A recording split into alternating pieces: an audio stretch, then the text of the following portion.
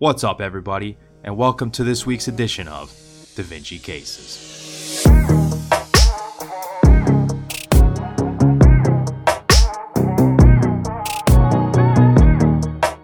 Alright, so the way this works is we've got a clinical case followed by a board-style question. So we're going to go through the question stem, point out the relevant clinical findings, take a look at the question and the answer choices, and then kind of divert for a minute and go through the relevant concepts to answering the question. Then we'll come back and apply those concepts that we went over to answering the question. Alright, so for this case, we've got a 67-year-old man, so an older man, is admitted to the intensive care unit, or the ICU, with the following vitals. He has a temperature of 38.3 degrees Celsius, so he's febrile. He has a heart rate of 108, so he's tachycardic, and then his blood pressure is 60/48, so he's severely hypotensive. This is very serious and needs to be dealt with. It's probably one of the major reasons he's being admitted to the ICU. Respiration is 30, which is very, very high, and then O2 sat is 81%. So this guy's in respiratory failure. He's in severe hypotension, so he's probably in shock of some kind. And then he's febrile as well. Physical exam reveals bilateral crackles, so he could be developing some edema, could also be having a bilateral pneumonia developing potentially as well. Either way, his lungs are not in great shape. There's about 8 milliliters of urinary output from his Foley catheter. So this 8 milliliters is not very much, so he's got minimal urinary output. So that tells us that his kidneys are likely not getting the perfusion they need, developing acute kidney injury. A chest x-ray demonstrates multifocal pneumonia. So there you go. So he has pneumonia, which could be one of the sources of all of this. We just have to keep reading on to see. And then a urinalysis taken from the Foley catheter reveals renal tubular epithelial cells. So this is not normal to see renal tubular epithelial cells. These are cells that have probably become necrotic and died off and then been sloughed off into the urine. This is usually a result of necrosis, which is due to ischemia. So in this case, this patient probably has some type of septic shock.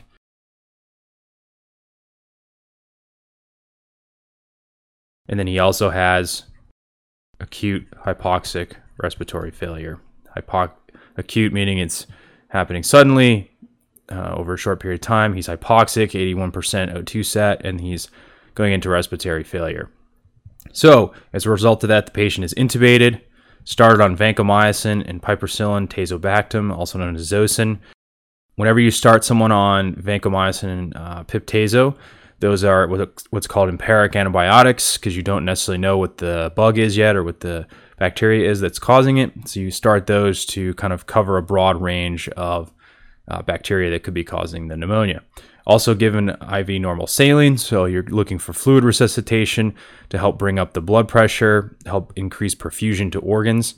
So 3 hours later, the ICU team finds that the patient's blood pressure has improved to 97/63. So the IV fluids have helped somewhat with the blood pressure. This is still not great, but it's a lot better than 60/48, which is what they came in at. However, the patient still has minimal urine output, measuring 7 milliliters. So even though they've given IV fluids to help increase perfusion, you're still not getting good perfusion to the kidneys because they're not putting out much urine. We'll keep that in mind later when we kind of try to decipher the cause of the acute kidney injury. The patient's serum creatinine and blood urea nitrogen, or BUN, on admission, 2.1 milligrams per deciliter, which is significantly elevated. The normal range here is 0.70 to 1.30. For the creatinine, and then 21 milligrams per deciliter, which is the BUN, which is actually relatively in the normal range. You have 6 to 24 is the normal range. So the medicine resident taking care of this patient reviews the patient's labs and calculates the fractional excretion of sodium, or the FeNA, to be 2.3%, which is pretty increased. And we'll go over this in a little more detail a little bit later in the case. So the question's asking, which of the following is the most likely cause of this patient's acute kidney injury? So given a number of clinical features here, a number of labs, some physical exam findings, you got to kind of put this all together. This case is really about kind of putting the whole picture together. So let's summarize the key findings like we usually do. This is an elderly man with fever and tachycardia, hypotension, and acute hypoxic respiratory failure who's admitted to the ICU. He has bilateral crackles on lung auscultation, and then a chest x-ray that follows it up, suggesting septic shock secondary to multifocal pneumonia. His blood pressure somewhat improves after IV fluid resuscitation, but the urinary output does not improve after given IV fluids. His BUN creatinine ratio, which is kind of used to assess not only renal function, but kind of the etiology of an acute kidney injury, it's one of the kind of lab ratios that's used, is 10/1. And the way we got to that is, again, it's BUN divided by the creatinine. So the BUN in this case is 21. So you have 21 divided by 2.1, which is equal to 10/1. So that's how we got there. 10/1 is normal. So this actually didn't affect the BUN ratio. However, the FeNA is significantly increased, indicating that the etiology is likely either intrinsic renal, meaning it's an actual injury to the kidney itself, or post-renal, meaning that it's an obstruction. It's less likely that it's pre-renal. Pre-renal, usually the FeNA is less than 1%, and we'll go over why that is in a second. All right, guys, we're going to take a quick break from the case right now to let you know that Da Vinci Cases is brought to you by Da Vinci Academy, which provides online video courses for the medical basic sciences. These courses are taught using a variety of teaching methods, including bullet point outlines, diagrams, radiology images, and chalk talks to explain the fundamental concepts. We then teach the application of those concepts to numerous clinical pearls that are frequently tested on medical school exams and the USMLE. Our video courses are available on our website, dviacademy.com, as monthly subscriptions starting at $9.99 per month. Each video course has a corresponding outline format textbook as well. You can find the link to our website in the description below. Also, be sure to use the discount code DC20 to receive 20% off any of our video courses. Now back to the case. So again, we've gotten to that this patient has an acute kidney injury in the setting of septic shock, likely due to pneumonia. You have to decipher whether it's pre-renal, intrinsic renal, or post-renal. So pre-renal azotemia, this is usually due to kidney hypoperfusion. This could be due to a number of different things. Volume depletion, which could just be dehydration. You know, for example, if someone just isn't having the proper PO intake over a prolonged period of time, could be due to hemorrhage.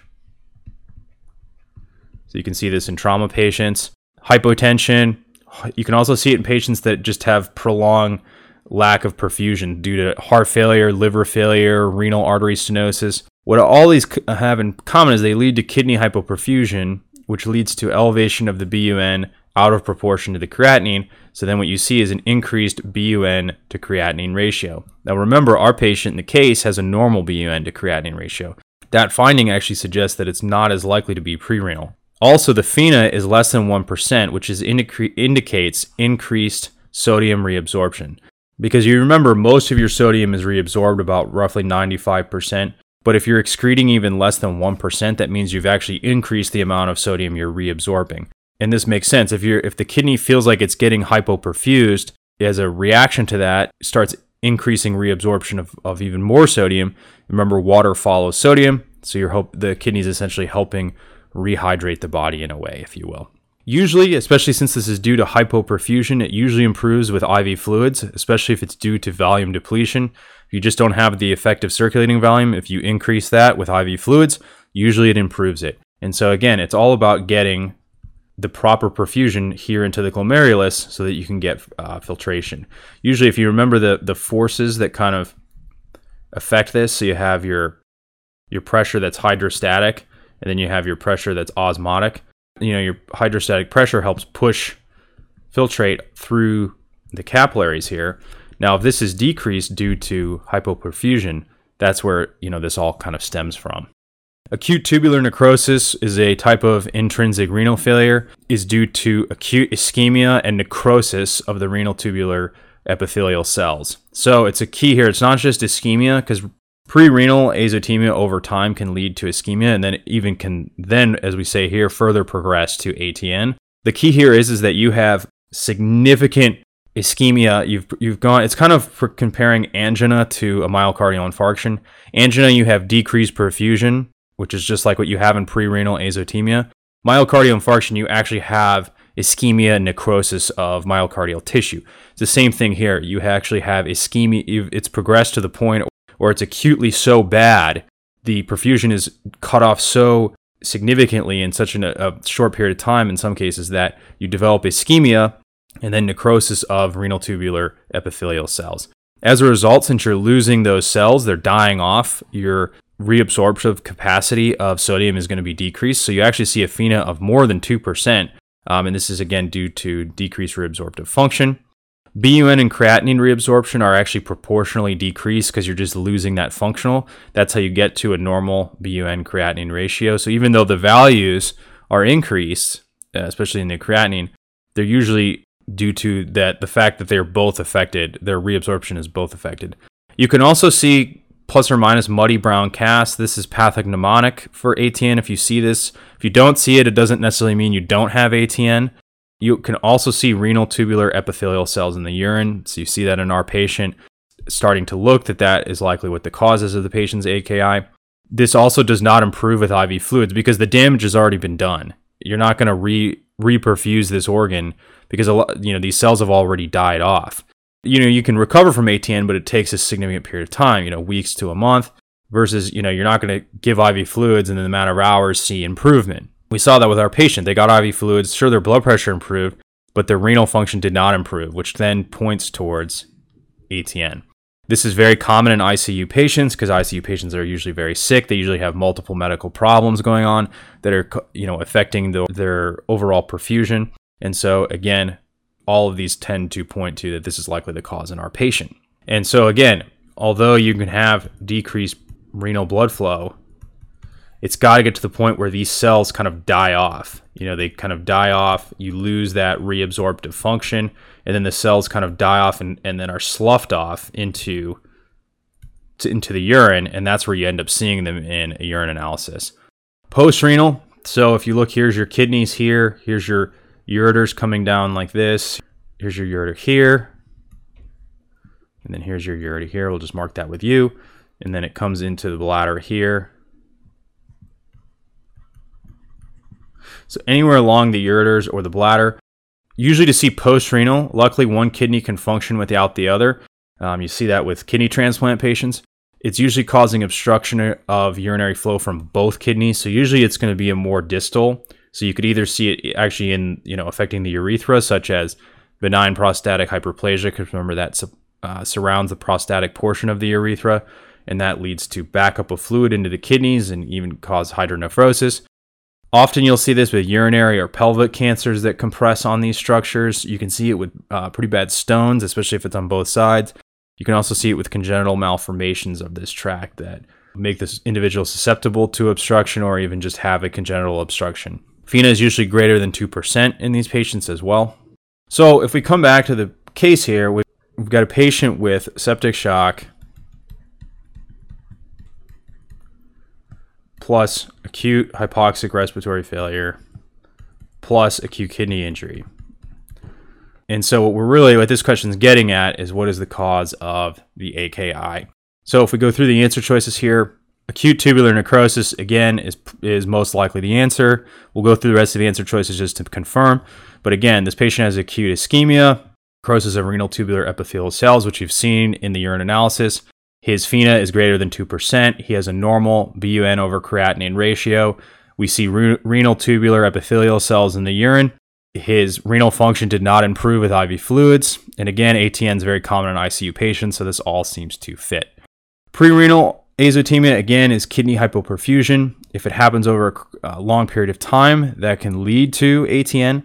But again, it's kind of that comparison of angina versus myocardial infarction in the heart. Angina's decreased perfusion, but it doesn't lead to necrosis, versus ATN is actual necrosis of kidney cells. Prerenal azotemia is kind of analogous to angina. It's decreased perfusion.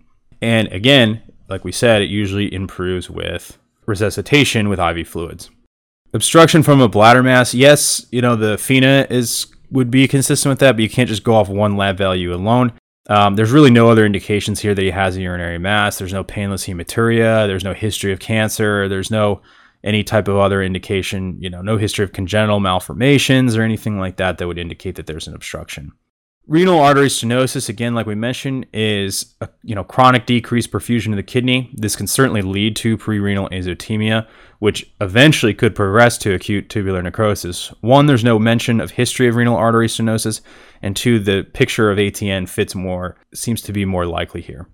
Lastly, vancomycin toxicity. Sure, vancomycin toxicity can lead to kidney failure. It's possible, but again, remember the patient had minimal urinary output and renal epithelial cells seen on urinalysis before they even received vancomycin. Remember, if you go back up here, so this is where we talked about him receiving vanco and piptazo, but before that they took the urine analysis, and they actually measured his urinary output to be 8 milliliters. And so this was already a problem before even getting the vancomycin. May have made it worse, but it certainly wasn't the root cause. And so again, this is a patient that has developed septic shock that has led to acute tubular necrosis, leading to acute kidney injury. All right, that's all I have for you this time. Be sure to check out all the Da Vinci Cases videos available on our YouTube channel and our website, dviacademy.com. The PDF notes for every Da Vinci Cases is also available on our website. Also be sure to check out our podcast, The Da Vinci Hour, where we interview attendings and residents across medicine to learn more about their experiences, their specialties, and to get their insights on navigating a career in medicine. You can find the Da Vinci Hour podcast on our website or any platform where podcasts are found. Lastly, you can find all of our video courses and corresponding outline format books on our website. Don't forget to use the discount code DC20 for 20% off.